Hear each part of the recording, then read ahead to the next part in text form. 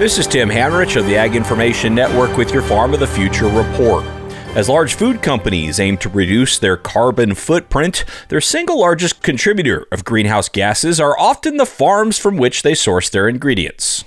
So when they talk about Scope 3 emissions and those companies needing to reach their targets, if they're trying to reduce corporate emissions by 40 or 50% or something like that, agriculture is the single largest share of their overall emissions in a lot of cases. So that's where these companies are looking to work with the farmers who are ultimately supplying one of their major inputs and help those farmers help them reduce their emissions towards those corporate targets. That's Nick Reinke, CEO of Habitaire, who says now the challenge is having adequate data in the supply chain for companies to know what's happening at the field level. So they quickly moved to needing better data for what they're gathering. But then if they want to make progress towards the goals, that's where they get to investing in farmers, supporting farmers in practice change, trying to influence that however they can. And ultimately, then you need the associated data to say, okay, we maybe influence some practice change here. Now, what was the change that resulted from that practice change that we influenced? If you're going to track progress, you're going to need a lot better data. And that's just logistically and cost prohibitive. It's very difficult for them to get. So we're trying to streamline that process.